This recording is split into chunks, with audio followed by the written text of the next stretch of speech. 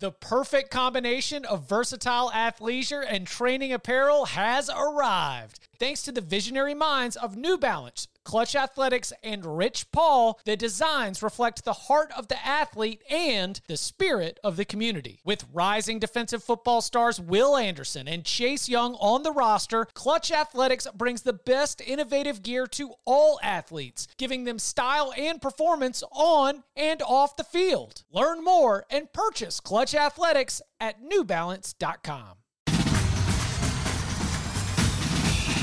Welcome back to the Cover 3 podcast with your hosts, Chip Patterson, Tom Fornelli, Danny Cannell, and Bud Elliott.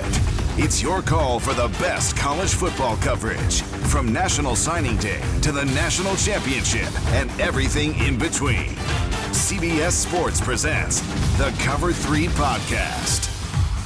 And welcome back to the Cover 3 podcast here on CBS Sports. That's Tom Fornelli, that's Danny Cannell, that's Bud Elliott, I'm Chip Patterson. Time to dig in on the Pac-12 South. Pac-12 North, go catch it in your feed. Dropped it last week on the other side of the mailbag. Reminder, mailbag's open. We've been getting a good little flow, seems like, as we're really digging into the offseason. A lot of excitement, a lot of good questions coming in. As always, a 5-star review. Then in that review, include your question for the big old bag of mail. We will include it in a future mailbag episode. So be sure to do that, because we're just going to keep them coming, baby, all offseason long. There was a killer question. We got to figure out where to slot it. But we're going to be doing some drafts. I mean, you guys know how we do it here on the offseason. But there was a suggestion for an Oklahoma drill draft. Okay, guys?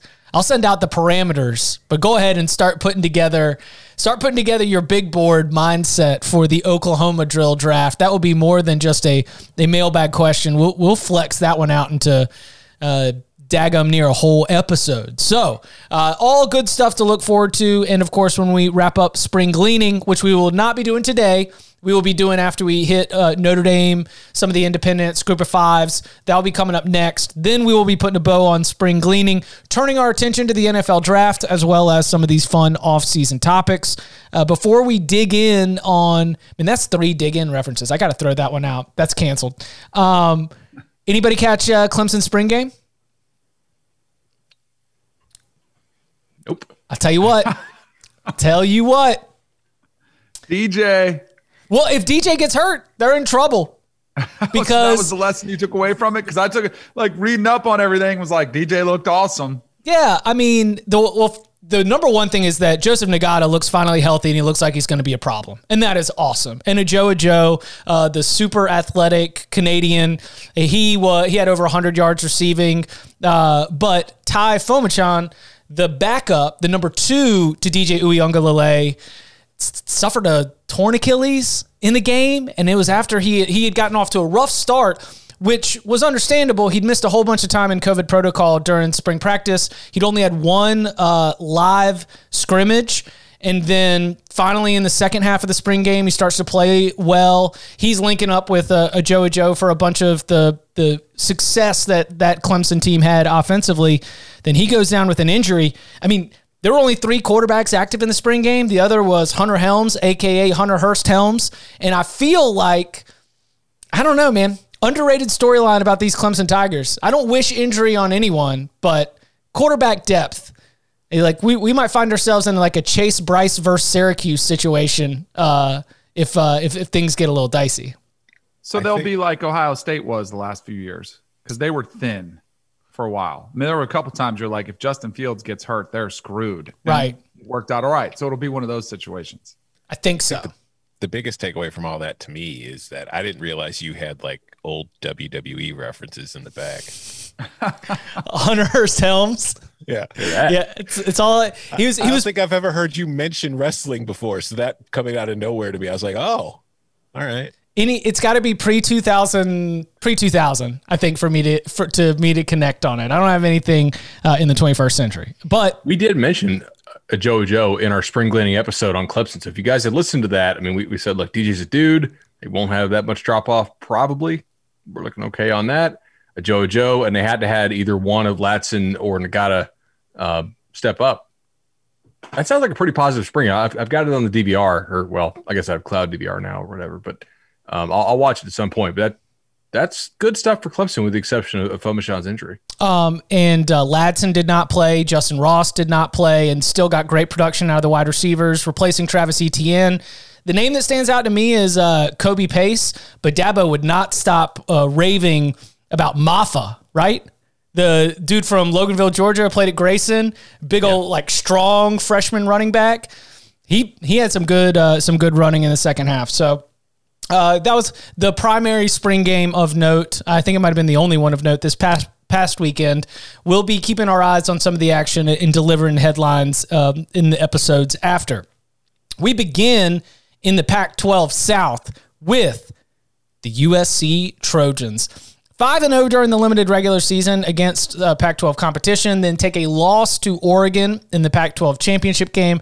They opt not to play in a bowl game, but so much to be excited about. Keaton Slovis, these wide receivers look like they're going to be absolutely tremendous. The defense seemed to take a little bit of a step forward as we saw that coaching staff shaken up just a little bit. Now, my burning question, and of course we want to see where everyone's head is at on the Trojans, a team that should have expectations of competing for a Pac-12 championship. And if you want to get back on that narcotic, we can talk about them as a sleeper for the playoff. But they got to run the ball. They got to have better offensive line play. Otherwise, we're talking about a team that is going to be really exciting when it's clicking.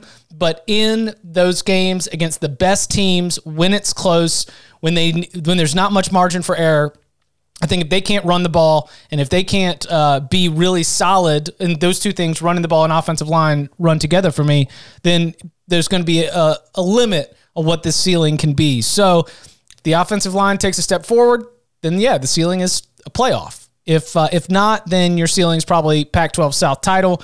We'll get into predictions and stuff much later on in the offseason. But what are we looking at when we look at this USC team for 2021? As we mentioned, and we talked about a lot on the North show, it's hard to know what to take away from the 2020 season in the Pac-12, just considering the circumstances and how short it was. But based on what we saw from USC, I think you hit a lot of things on the head there, Chip. The defense under Todd Orlando took a big step forward last year in a limited sample compared to what we'd seen in recent years, as far as getting more pressure on opposing quarterbacks, forcing turnovers, all that kind of stuff.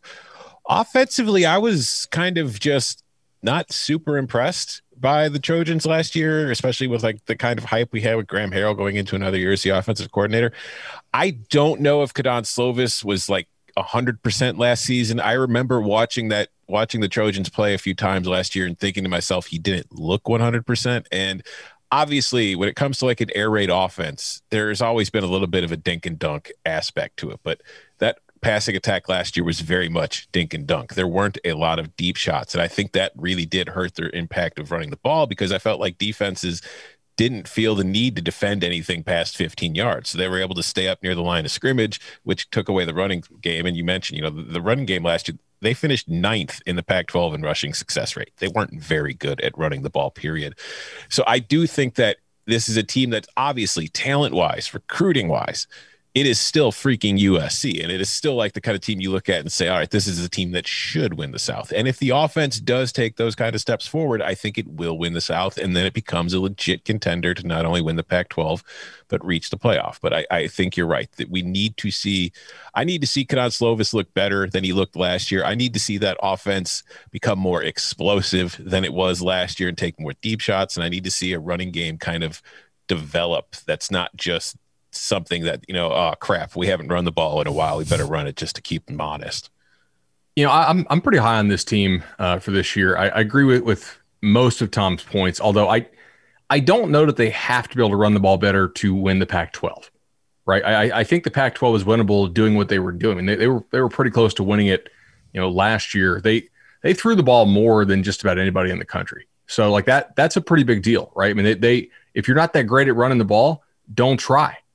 Just do what you are good at. And it's kind of like baseball, right? Some of these teams are now realizing, oh, your fastball sucks. Guess what? Throw 80% sliders. And it's actually really effective, even against the best hitters in the world. Do what you do well.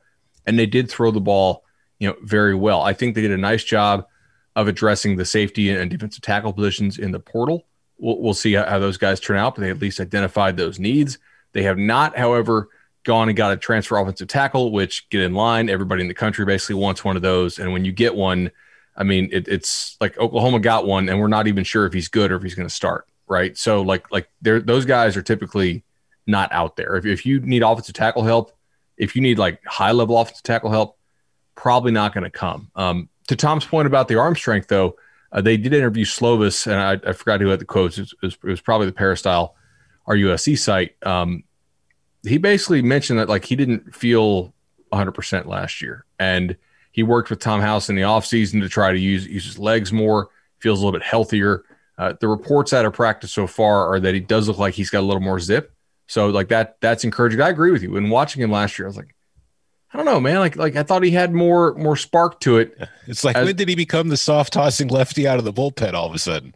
Yeah, exactly. I think defensively, they're going to be really, really good in the back end. I think, safety and corner, they're pretty set.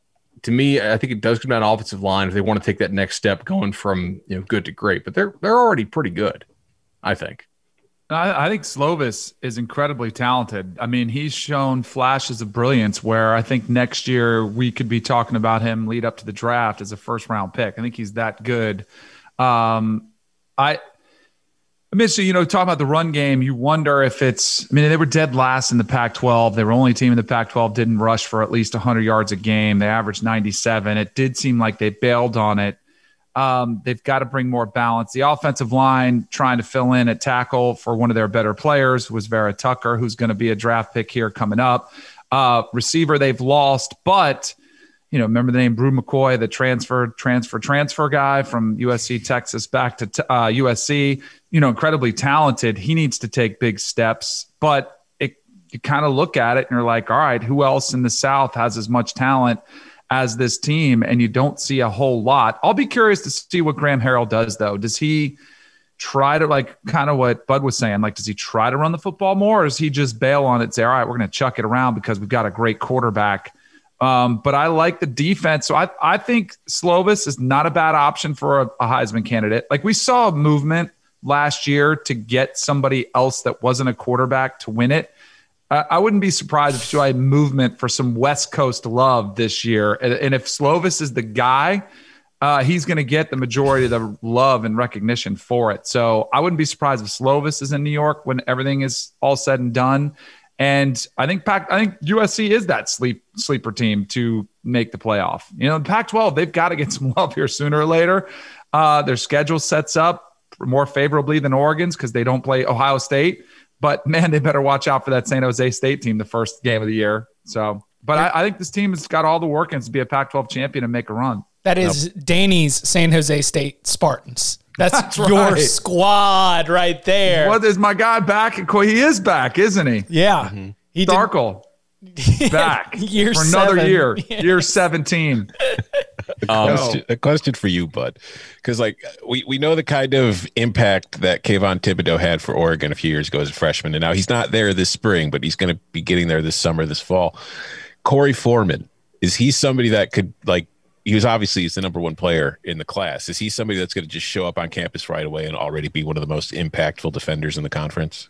Yeah, I think so. I mean, I didn't get to see him in person a lot because of the shutdown, and you guys know how hard it was to travel, and I thought CBS was pretty good about letting us travel compared to some companies, and I still didn't get to see him a lot in person. But the photos, the film, he's going against high-quality competition. He's destroying it.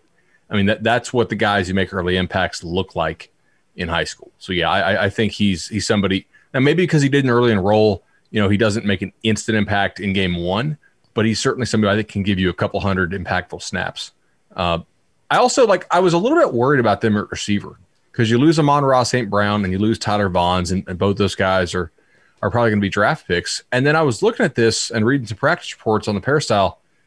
Josh Jackson has moved to corner, and Josh Jackson's a really good athlete. So if they feel good enough about the receiver room that they're cool to move him to corner, I feel good about the receiver room because you kind of got to wait a second.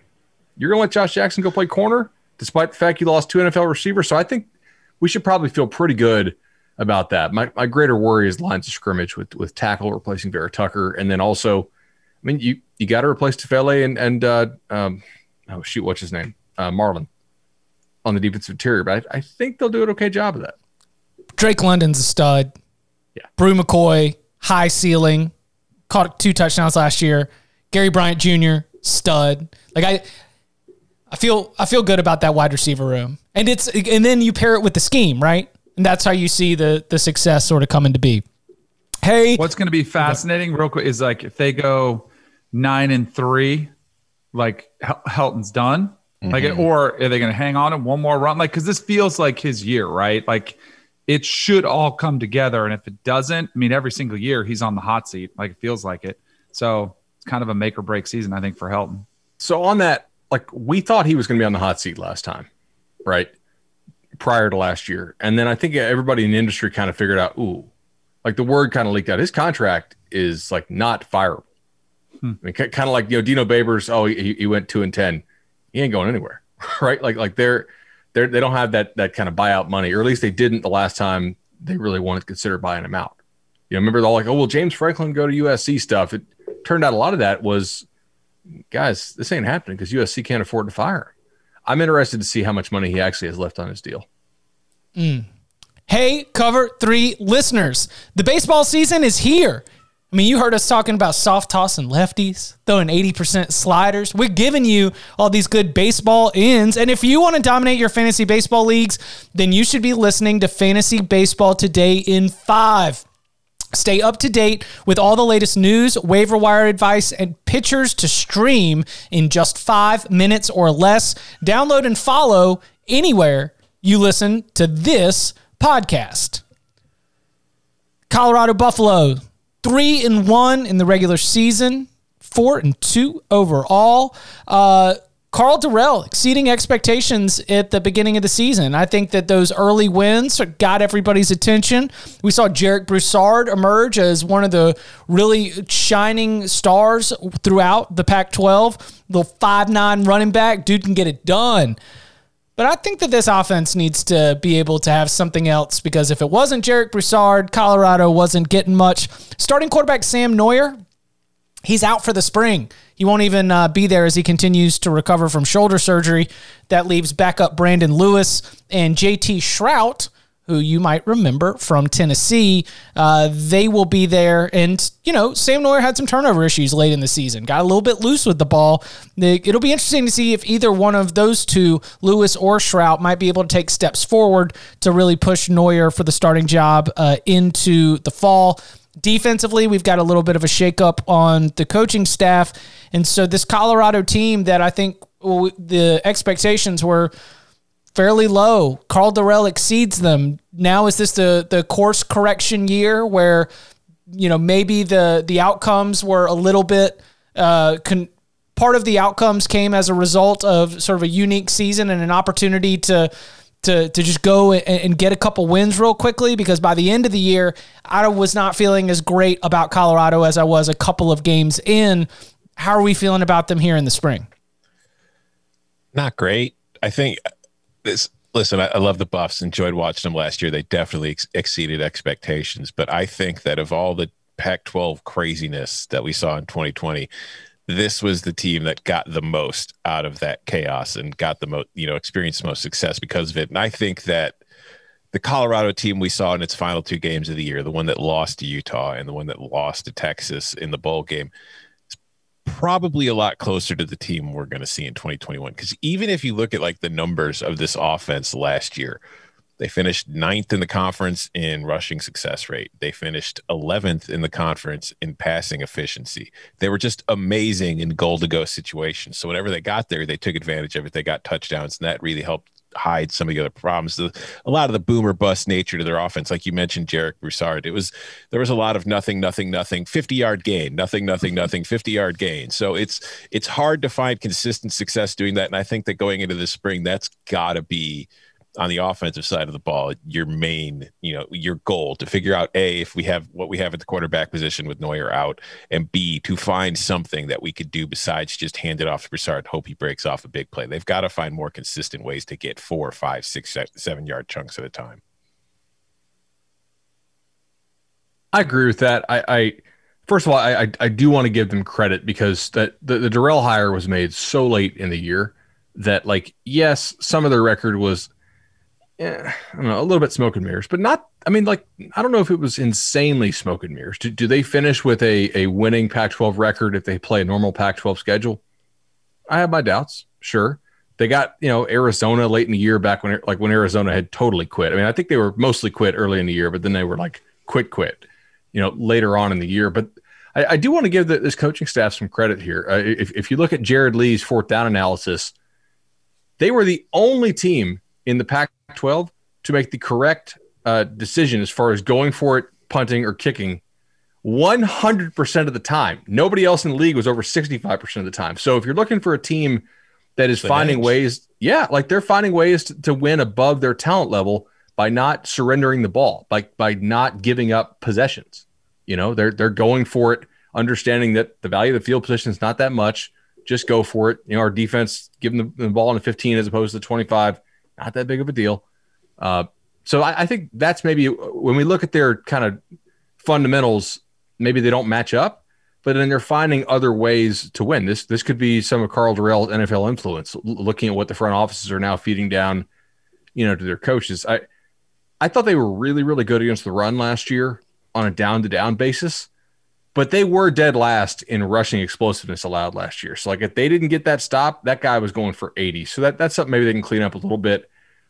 Defensively, I loved them. They bring back most of their defense. I don't think this team's totally an automatic out, but I don't know if I totally buy into what they were doing either. Well, yeah. So what I hear from both of you is they absolutely overperformed, maximized opportunities, like squeezed, which is awesome. Like, that's a good thing. They turned it over 11 times in 6 games. 7 of the giveaways were no-error picks. So they need to clean that up. And I wouldn't be surprised, if he possibly got Wally pipped here you had somebody step up that was a little bit safer with the football. Maybe it's Trout coming in with some experience playing in the SEC. Maybe it's somebody else. But I don't know if that's a long-term answer. They were last in the Pac-12 in completion percentage. They were one of 3 teams with more interceptions than touchdowns. So it wouldn't surprise me at all if maybe they're looking for more production. And I do think there's something to be said for winning, like bringing some momentum. Because I think we analyzed, most people did, we looked at the coaching change more from the Michigan State landscape because Mark D'Antonio was retiring, stepping down or whatever, and it was late. And then Colorado was because Michigan State was put in a bad spot. So was Colorado. They were in a really tough spot. So for Karl Dorrell to come in and do what he did is pretty phenomenal. So you mentioned the defense, getting a lot of their guys back, like still getting back, getting more acclimated to that scheme. They've got most of the defense coming back. Like, yeah, I mean, I wouldn't pick them to finish second, but I wouldn't be shocked they got better quarterback play if they were right back in the hunt. I wouldn't pick them to finish top 3, I don't think. So I'm getting deeper in this. Well, listen, we're going to be quickly moving through a bunch of teams that are going to, within the context of a 9-game Pac-12 schedule, they're going to be 5-4, 4-5, and it's just going to be a couple of games that are going to separate these teams that are right here in the middle of the division before we finally get to a Kansas level. I don't know at the end of this podcast, but I do know about this next team because Utah was 3-2 last year, and they were young. They were inexperienced, and they had a lot of new faces over there.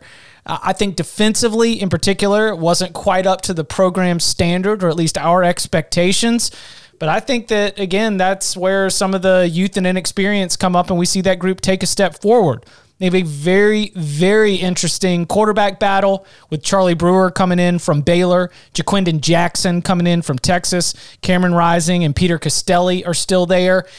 I don't have a read on handicapping that one, but Brewer is somebody that we have seen be successful, and Jackson is a player who, depending on, but I'll obviously love to hear from you here on Jackson, but I remember Barton being excited about Jaquindon Jackson, and so, depending on his ceiling and where you see him being at, that either one of those options could make the offense a lot more interesting, especially when you look at the running back room. TJ Pledger comes in from Oklahoma. Chris Curry, who did a great job starting or leading the team in rushing when Clyde Edwards-Helaire was a little bit banged up against Oklahoma in the Peach Bowl a few years ago. So Chris Curry from LSU, TJ Pledger from Oklahoma. I see, of all the teams in the Pac-12 South, if there's a team that is going to be taking a step forward or building on what we saw last year, I kind of think Utah would be where I would saddle up. I would declare Utah as the biggest threat to USC winning the division, and I think a lot of it is the combination of the transfers that you've got coming in and the defense in particular taking a big step forward. I'm excited about this group. See, I thought the defense was pretty good last year. Thought so? As far as I think they weren't great in the red zone, and I think that probably inflates the stats a little bit. But if you just look at the points per drive allowed, they were actually second in the conference at only 1.81, which is right behind Arizona State at 1.79. So I think overall the defense was fine. It was also a very young defense, because I remember the defense going into the season was a concern because they had been great in 2019 and they'd lost a bunch. I was pleasantly surprised. So maybe my expectations are clouding what I remember seeing of it. And they played at pace more, Tom. Last year, and their opponents, they played at pace like crazy. They were bottom 10 in the country in terms of drives faced. They had to defend a lot more drives than they normally would. Yeah, so I think that defense is probably going to be pretty solid in 2021. I think that quarterback's better because, we remember before the season started last year, my feelings about Jake Bentley, and I was never shy about that. Jake Bentley's gone, so I think that we're going to see a better situation at quarterback for the Utes this year. Charlie Brewer's coming in, isn't it, too, from Baylor? Yeah, he's the presumptive starter there. Yeah, so I don't know. I think a lot of this is going to depend on the quarterback and what they can do offensively, because I do think defensively they're still going to be in. I think special teams wise, Utah is always pretty solid on special teams, so I think they're going to be solid there. So yeah, Chip, I get where you're coming from, where this is kind of again, the quote unquote dark horse team in the South. I think that they could pose problems for USC and another team that I would probably consider to be more of a favorite that we haven't gotten to yet. That's foreshadowing. I would say. First of all, we need to acknowledge Ty Jordan's untimely death due to an accidental gunshot back in his home state of Texas in the offseason. So obviously tragic for Utah and his family. As far as the transfers that they took, right? Body type wise, Utah is going for some thick boys here. Chris Curry, TJ Pledger are 5'10", 2.25 type build dudes. They clearly want to pound the rock there. At Utah, and I think they should be able to do so. I saw Curry a lot. He's actually from Fort Myers area, and so got to see him a lot in person. He's a good back. And there's a reason he left LSU. I think mostly competition there. It's hard to start at LSU, but he's no doubt pretty good. I do have some questions about Charlie Brewer. I was never really in love with him in 2019, despite the fact that Baylor did go to the Big 12 title game. I don't think he's necessarily a next level quarterback prospect, but at the same time, I don't really believe he's quite as bad as he showed last year. I think there were some things going on with that Baylor offense that really hurt everybody. It almost has to be, right? Larry Fedora's never had an offense anywhere close to that bad, and they made a bunch of changes, in the offseason. I think receiver is an opportunity for Utah to step up quite a bit this year. And I'm focusing mainly on offense because their defense brings back everybody, and they're going to be really, really damn good, I think. But they get Puka Nacua and Solomon Ennis to transfer in. Both those guys are pretty proven type playmakers. Jalen Dixon decided to not transfer out despite being in the transfer portal. So that's pretty big for them. I think – and what's his name? Coven. Britton Coven's still there. So I feel like they're in a much better spot receiver-wise, and that should help them get the ball down the field a little bit more, which was something they really struggled to do last year. They were actually dead last in the nation at passes to outside receivers. So. 127. Buck 27, yeah, because remember 3 teams didn't play. UConn Huskies, New York Times national champions. So, yeah, that's kind of defense. I don't have any real thoughts. They're going to be awesome, I think. Yeah, and that's where I think two things come to mind when I think of Utah. I think of an identity, strong defense and Bud, you're talking about guys that are going through the portal. Like that's all I always think about Utah is just thick dudes on the defensive line, outstanding defensive line play, some of the best in the Pac-12, and they're building on that. So the defense I'm not worried about.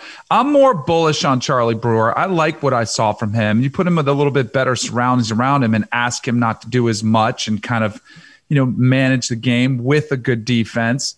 It'll be interesting to see how that quarterback battle plays out. But I feel like Utah is that team that we always kind of overlook because they don't have as much talent as the top teams in the country, and yet they pretty much consistently overperform expectations, or they're always right there in the end, kind of in the hunt. And I mean, Kyle Whittingham has been pretty phenomenal. Like I feel like they're the Wisconsin of the Pac-12 maybe. Like they just don't get the respect because they haven't got over the hump and made a playoff or done something spectacular.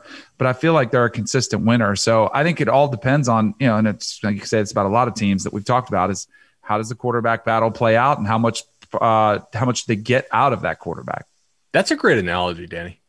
I mean, right? The Wisconsin of the Pac-12, like that is kind of what Utah is, right? Like they maximize. They're better than all these blue blood teams that you think should be better than them. They play nasty defense. They run the football. They don't throw the football well enough to actually compete for a national title or, win a game in the playoff. But like, that's pretty good. Jaquindon Jackson, Chip, since you mentioned it, I forgot. Really, really good athlete.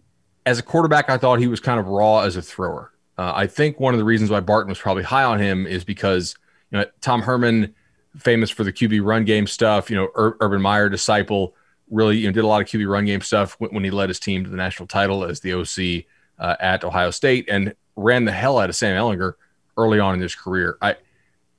I think Utah is a better fit for him than what Steve Sarkisian is going to run at Texas. So I totally understand the transfer. I think his upside is actually pretty high if they're able to develop his arm because athletically, I mean, the guy's a freak. So you're getting in Brewer for now and Jackson maybe for the future. Yeah. And by the way, I know that Pledger and Curry are not 225. Don't give us 3 or 4 star reviews for that. But they're like, if you look at them, they're both, hashtag thick. 2 C's. Yeah. Right. CBS Sports is your home, as always. Do do do dling dling dling dling. To watch DJ, Brooks, Rory, and all of the action unfold at Augusta. Whether you're looking to watch on the range, featured groups, Amen Corner, holes 15 and 16, all 4 rounds, and of course, even the CBS broadcast over the weekend, it's all available on CBSSports.com, the CBS Sports mobile app, and Paramount Plus. Pimento cheese sandwiches not included, but we're working on that for next year. Again, we're talking on the range, featured groups, Amen Corner, holes 15 and 16, and the actual broadcast for all 4 rounds. You can get it on CBSSports.com, the CBS Sports mobile app, and on Paramount Plus. CBS Sports HQ will have you with updates right before the featured groups go off. Top of the hour coverage. Catch me on there. Pimento cheese on my face. Just getting into it Thursday to Sunday. Again, if you want to watch the action, on the range, featured groups, Amen Corner, 15 and 16, CBSSports.com, CBS Sports mobile app, and Paramount Plus. It's the Masters, a tradition unlike any other on CBS. Coming up on the other side, hello? You hear that sound? Look at my socks. It's Herm, Arizona State, plus UCLA and Arizona next. The all-new Hyundai 2024 Santa Fe is equipped with everything you need to break free from the dull work week and embark on an adventurous weekend with your family. The all-new Hyundai Santa Fe's features ensure that you can take on any adventure. What kind of features? Well, how about the available H-Track all-wheel drive so you can take on the dirt trails and kick up some mud? Or the standard third-row seating so your whole family can experience the thrill together? How about available dual wireless charging pads so no one gets stuck in the great outdoors with a dead phone? We're always trying to think about those great spring and summer getaways, but with a car like the Hyundai Santa Fe, anywhere can be your next adventure. To learn more about the all-new Hyundai Santa Fe, go to HyundaiUSA.com or call 562-314-4603 for complete details. Learn more about the all-new Hyundai Santa Fe at HyundaiUSA.com or call 562-314-4603 for complete details. This episode is brought to you by Progressive Insurance. Whether you love true crime or comedy, celebrity interviews or news, you call the shots on what's in your podcast queue. And guess what? Now you can call them on your auto insurance too with the Name Your Price tool from Progressive. It works just the way it sounds. You tell Progressive how much you want to pay for car insurance, and they'll show you coverage options that fit your budget. Get your quote today at Progressive.com to join the over 28 million drivers who trust Progressive. Progressive Casualty Insurance Company and Affiliates. Price and coverage match limited by state law. So we've got year 3 of Jayden Daniels at Arizona State, a player who immediately stepped onto the field and made an impression, had a lot of us excited with his freshman season. Then Arizona State had a little, listen, like so many of these teams, especially in the Pac-12, it was a little bit disjointed, man. It was tough. It wasn't really a coherent, like you can't connect the dots or the data points from Arizona State's season. They did finish 2-2. And so I think that when you're looking around, you've got a defense that played really well last year. You probably that are not drawn to any one of the wide receivers or skill position players, maybe being like, that's the guy. Maybe y'all are. Be curious to hear if you are. But when you've got the way that Arizona State has been recruiting, the way that coaching staff has been doing player development, if you got Jayden Daniels and if you got a really good defense, then you've got a chance to be able to win the Pac-12 South. And so I do think that this is, I mentioned Utah and we were talking about this big group, like Arizona State could wind up in the Pac-12 title game very, very easily. So what has your attention for Arizona State this spring? This is my Pac-12 South contender over Utah. Arizona State's 2020 season, throw it out. Means nothing to me. Like, this was a team that started late, had COVID hit at the very beginning of the year, so they played like the one game to open their season against USC. They lose 28-27, and then they're off for another month, right, because of COVID, before they're actually able to start playing again. So they only played 4 games. They had like 2 COVID disruptions during the season. They were missing players. Nothing that happened last year matters to me. What matters to me is that you have a strong argument for the best quarterback in the conference in Jayden Daniels. You're going to have a solid defense. Zach Hill came in as the offensive coordinator last year, was not able to get anything put in because there was no spring practice. There was no summer practice. There really was barely any fall practice before the Pac-12 started, and then everything gets shut down. So now he's coming in with his offense. They actually have a chance to implement it. We saw Jayden Daniels in the limited time he did play take on more of an element with his legs to go with his arms. So he's more of a dual threat, which makes that offense a little more dynamic, a little scarier than it already was. I just look at this team, and I think that if there is any team that can really compete with USC to win the division that I feel the most confident about, it's the Sun Devils. I think this is – I'm probably going to be like a Sun Devil stan all season long. Forks up. I wouldn't hate it if you are. I love it. Like I've been rooting for Herm Edwards, Antonio Pierce, guys that worked with at ESPN, and talked to them once a week. They'd come on our show and love them. Like, and I think hey, give them a chance was my message. But I do think, because most people were ripping it, like, what is happening? This is going to be an absolute disaster, and it's been far from that. It felt like last year was going to be the year that they would kind of come together. And then, of course, we know COVID happened. Jayden Daniels has been awesome. He protects the football. You mentioned the run game. They really did kind of go back to an emphasis more on the run, led the Pac-12 in rushing. They've been recruiting outstandingly well. Herm is a great motivator. Like, I do feel like this should be the year that they should push, although it's not my sleeper contender. I got one we still haven't talked about yet. So, but I do think like this kind of speaks to the wild nature of the Pac-12, and Chip was alluding to, you might have a bunch of teams that are kind of bunched up together with a similar record at the end of the season. But if one kind of can separate itself, win some of these close games, because Tom, you mentioned the USC game, like they should have won that game. Like that was a disastrous late game collapse. And if they didn't lose that game, they could have been easily, even with it, they could have went 4-0, because they could have won the UCLA game too. And they crushed Arizona. We all saw that when Kevin Sumlin gets fired because of that game. They looked really good last year. It's just nobody appreciated it because it was a shortened season. So I'm bullish on this team too. All right, you guys know me, I hate senselessly running the ball just because you're supposed to do it. But if you're going to run the ball 73% of the time on first down, at least be this damn good at it, because they really ran the heck out of the ball. I'll allow it. If you are second nationally in rushing success rate, first in efficiency, first in explosiveness, first in opportunity rate created, that's pretty. Yeah, go ahead and just keep running that ball. That sounds great. How do they take the next step though? For me, they have to be a little bit better at receiver on the outside. They had problems throwing the ball last year. I think part of that too was their pass protection relative, they were pretty damn good running the football, and they have good backs. Obviously, DeMonte's pretty nice, but man, they were 121st in havoc rate allowed. That's not something you typically see in a team that runs the football as good as they do. So their pass protection stuff last year was really a concern. And I think part of that was Jaden Daniels holding the ball to try to wait for some of these receivers to get open, and they didn't really get open. I like their tight ends. We'll see how much they're able to develop the guys they brought back at receiver, but you got to get some passing game there. The other thing is you talk about the value of the run game. They were one of the worst run defenses in the whole country, and yet their defense overall was pretty damn good because they were so good at not allowing explosive passes. And we're seeing over and over again, that's kind of the differentiator, right? You can be sort of have all these red cells on your spreadsheet, but if that one's green, your overall defensive rating is going to be pretty damn good because you're forcing teams to drive on you. You're winning some balls and some battles in the red zone, playing red zone roulette.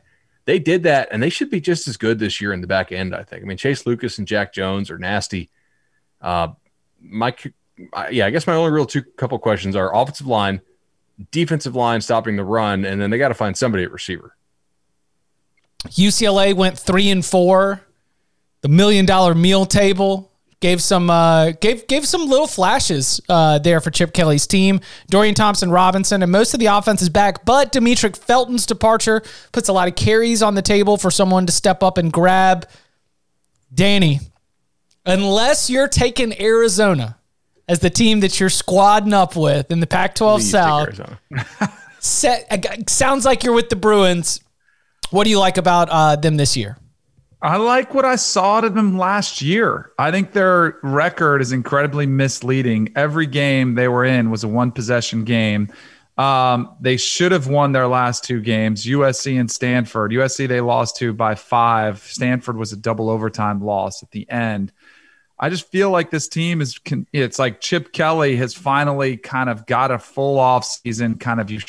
Because Dorian Thompson-Robinson was a young quarterback who's been cutting his teeth. You feel like you're waiting on him to make the next step, but he's pretty dynamic. I like this team.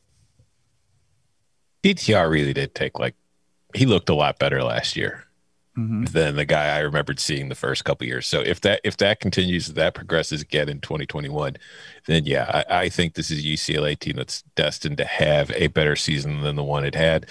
And I think that, that $1 million meal table, that's an edge that not everybody else has in the conference. But we saw last year, I wasn't sure early when they had the success because that very first game of the year where it was on the Sunday morning against Cal, I first kind of wrote that off okay, this is stupid. This is just the dumb result. Nothing matters. But again, as they went along, you saw some consistency. It wasn't overall great from start to finish, but you saw reasons to be optimistic because I remember for Chip Kelly's first season, the way that the team was playing on the field and the stuff you were hearing about off the field, it was oh God, this is going to be a disaster. And this was a hire that I had liked when it first made, but I was I was wrong about this one. But I think things are starting to trend back in the same direction. Now off the field, I do still worry about what they're doing in the recruiting wise and bringing that talent in and how that's going to impact them long term. But I do think for 2021, there are reasons to be optimistic about this roster and what it can do. I'm not going to go as far as you are, Danny. I don't think it's a legitimate contender to win the division.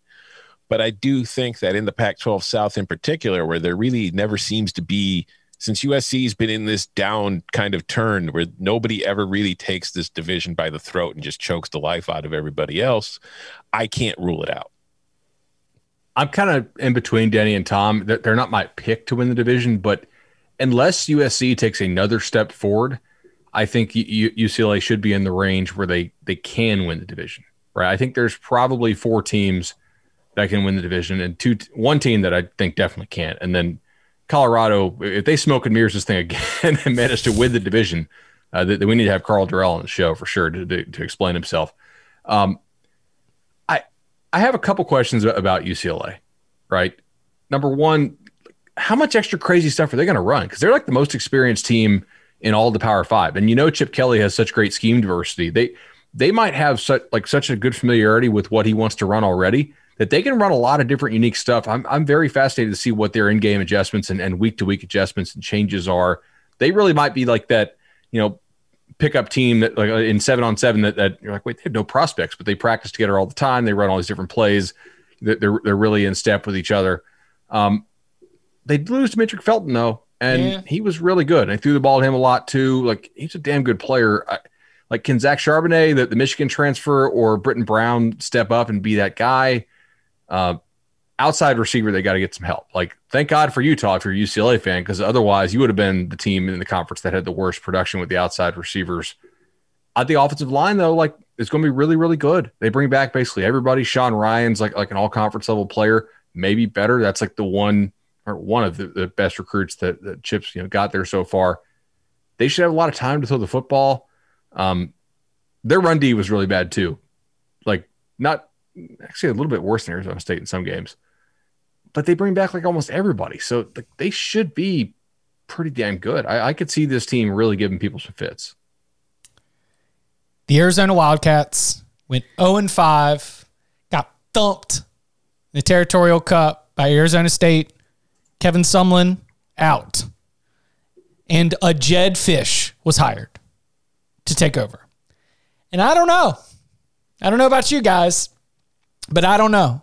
And it's the kind of I don't know that might come to bite me in the same way that I was looking at Carl Durrell's Colorado going into last season and being like, oh yeah, put them 6th, right? But I think that I could put them 6th in the Pac-12 South and feel pretty confident that they're not going to Colorado 2020 this thing. I've got no clue where you're looking for the Wildcats and being like, here we go. This was a great hire. We're going to turn things around and we are going to see the results, because in addition to my total lack of understanding of what we've got in terms of this football team, you've got a division where the other 5 teams all have good things to talk about. They've all got things that we've been able to hang our hat on. And so where are the wins coming from? What's our expectation for Arizona? Can we play a game? Sure. All right, let's play everybody's favorite game show. Can you name a statistical category that Arizona did not finish outside the top 100 in nationally last year? Let's start there. My screen is all red. Yeah, losses. But not by winning percentage, because they're penalty yards. Yeah, okay. Boom. Chip got it. I win. Oh. Nice. Look, I don't know what to think about Arizona. I agree with Chip that I'm pretty sure they're 6th, right? Kevin Sumlin was a bad hire. It was a bad hire at the time. He should have taken some time off, kind of regrouped, and then got back in the coaching game, I think. I don't know why they made that hire, but they did. And I think that's going to set their program back a little bit, because it feels like Arizona State kind of nailed their hire with Herm Edwards. But I also don't did this team quit on Kevin Sumlin last year, basically preseason? Were they just kind of going through the motions? Because I have a hard time thinking that a P5 team at Arizona is basically outside the top 100 in everything. I don't, you see what I'm saying? Yeah. Do you guys buy that they're this bad, or was it like COVID? Our coach is getting fired. We know he's getting fired. And well, it's also small sample size.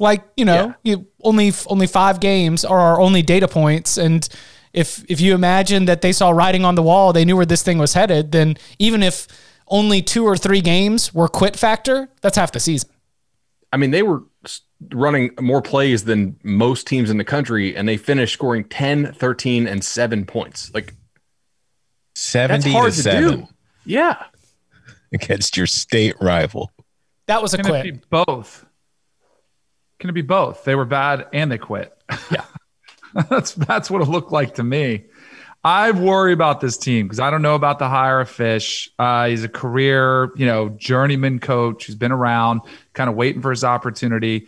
Feels like he's trying to capture some of the magic that Herm did, bringing back NFL guys, bringing back ties to the program with Ricky Hundley and Chuck Cecil, Teddy Bruschi, special advisor to the head coach. Like, you're trying to revive a fan base, which is all good, and it's probably smart, but I don't know. I don't have much confidence that this is going to work. That being said, I'd love to see it work. I don't want to see anybody fail. I just think this is going to be kind of a work in process that probably more likely than not, you'll see turnover in 3 to 4 years. Yeah. You touched on something there, Danny, that I feel like has been part of the problem for a while, because Arizona State made the Herm Edwards hire. And at the time, it was mostly panned by a lot of us, but it also generated a lot of buzz. And I think then Arizona unexpectedly gets rid of Rich Rod, and they see the buzz that their state rivals brought in. They're like, okay, we need to bring in a name. And I think that helps Kevin Sumlin get the job because, hey, he had Johnny Manziel at Texas A&M. People know who he is. He's an excellent recruiter, swag copter, going to get that same kind of buzz going. Obviously, the programs have gone in 2 different directions since. But now they bring in a new coach, and like you just mentioned, doing the same kind of buzz that Arizona State does and bringing in alumni and trying to bring back, the old whatever to get things going, and maybe it'll work for them as well as it's working for Arizona State. It's just I feel like there's a little too much of mirroring going on with your rival, and I feel like I don't know if that's going to work. And I think if I'm an Arizona fan this year, Chip, you mentioned like Colorado's 2020. That's possible. I don't think it's likely in a full 9-game Pac-12 schedule. I think that Arizona is probably going to be the team that finishes in last place in this division, and it's probably going to be the team that most fans of other Pac-12 schools look at on the schedule this year and say, that's a win. And that doesn't mean they're not going to get a couple wins. I'm sure they will. It's just if I'm an Arizona fan, my focus for 2020 or 2021 season is, all right, let's see what this staff does on the recruiting trail. Because this is pretty much a complete annihilation and start over. Because I feel like the first couple spring practices for Arizona this year are going to be more of like mixers, getting to know all the new faces, because it's an entirely new coaching staff. If you go through the recruiting class, I think they've got about 3,000 transfers coming in, hopefully, that are probably going to be playing right away. There's a lot of new people on this team that weren't there last year. So it's kind of a ragtag group, and it's going to be interesting. I don't think it's going to be a very fun season for Arizona, but again, I don't think your focus should be on 2021. I think my focus, if I'm a Wildcat fan, is on 2022, 2023, and hopefully seeing signs and reasons to be optimistic. I will say they actually did get their quarterback commit who they were after over the weekend. So Noah Fafita is a kid out of Servite in Anaheim. Jed Fish has a lot of experience in SoCal. He knows the quarterback scene there. So I think it does say something when you're a coach who's very QB-centric and you go out and you ID the guy that you want, and then you actually land it. Doesn't always work out for you like national championship-wise, but like certainly that's a positive sign, I think, for Arizona. Also, I don't know if you guys saw this. Do you know who their defensive coordinator is? Don Brown. Don Brown. To me, that screams this team could get massively blown out in some games, but they'll probably clip somebody who doesn't properly prep and handle the blitz, and the offense doesn't turn it over too many times. I was reading Jason Scherer's practice reports over at Wildcat Authority. Looks like Gunnar Cruz is actually going to be the presumptive starter there, the Washington State transfer. I'm interested to see what this team can do. They did take a lot of transfers. I still think they're probably, the number 6 team in the conference, in the division, excuse me. Would it totally shock you guys if they finish in like a two-way tie with Colorado for the bottom? No, I think I think you can get 2-7, and I think that could be good enough. It's just, I think, I think that's not unlikely at all. I wouldn't bet on it, but I'm also. Do they offer that prop anywhere? Like what are the odds on finish tied for 6th or 5th in your division with?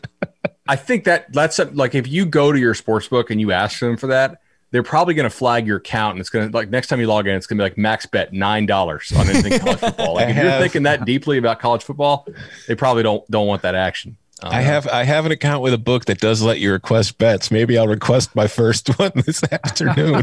Let's go. If you have a friend who has an account, maybe you should have him do it. Do we have any bets on the Pac-12 here? What kind of odds could I get on Arizona to win the South, or Arizona State to win the South? Ooh, probably like 3-1. Okay, let's do it. Who's playing the house? Bud, are you playing house on that one? I'll play house, sure. Okay. All right. I'll give Tom 3-1 on that. Anybody else want in?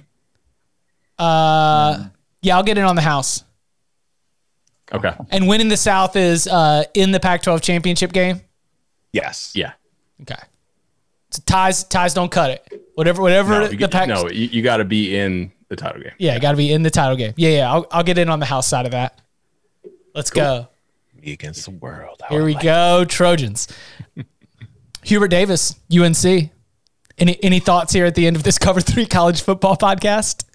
I think you're the one that should be offering. Yeah, where was he at? Let's ask Chip the question. He was the assistant coach At UNC? Yeah. Mm-hmm. Has been since 2012. He's the JV coach. That's where they train him. Roy Williams. House, one of the family. That's right. Man, he was on ESPN for a while. Mafias are like, they're unbelievable. What do you mean? Like just the staying in the family. Like I thought football was bad with getting a Michigan man and, like having to find somebody that's from the family. College basketball is way worse. I thought that if Mark Few won it all, that what else are you going to do at Gonzaga? Maybe he would take North Carolina. And I think that is a more, instant plug and play type situation for North Carolina. But, Hubert Davis, you've got a longer runway for.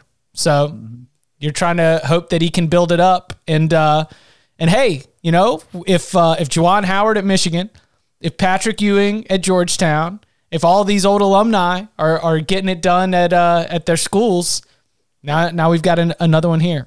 Should be interesting. Watch CBS Sports HQ. Matt Norlander and Gary Parrish are on right now discussing the hire. We'll say shout out to Chris Holtmann and his agent, because Chris Holtmann reportedly interviewed for every coaching job that was available this offseason. They say that Chris Holtmann doesn't get enough credit. I say he gets exactly the amount of credit. He's the head basketball coach at Ohio State. Yeah. He's got a top 10 job. You've got the salary and the credit that you deserve. Enough of the college basketball minute here on the Cover 3 podcast. He is Tom Fornelli. You can follow him on Twitter at Tom Fornelli. You can follow him at Danny Cannell. You can follow him at Bud Elliott 3. You can follow me at Chip_Patterson. Gentlemen, thank you very much. Thank you.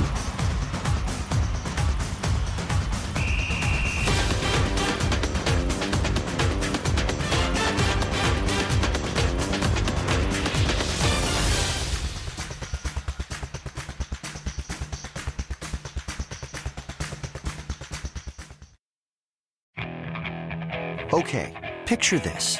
It's Friday afternoon when a thought hits you. I can waste another weekend doing the same old whatever, or I can conquer it.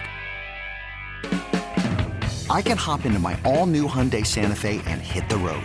Any road. The steeper, the better.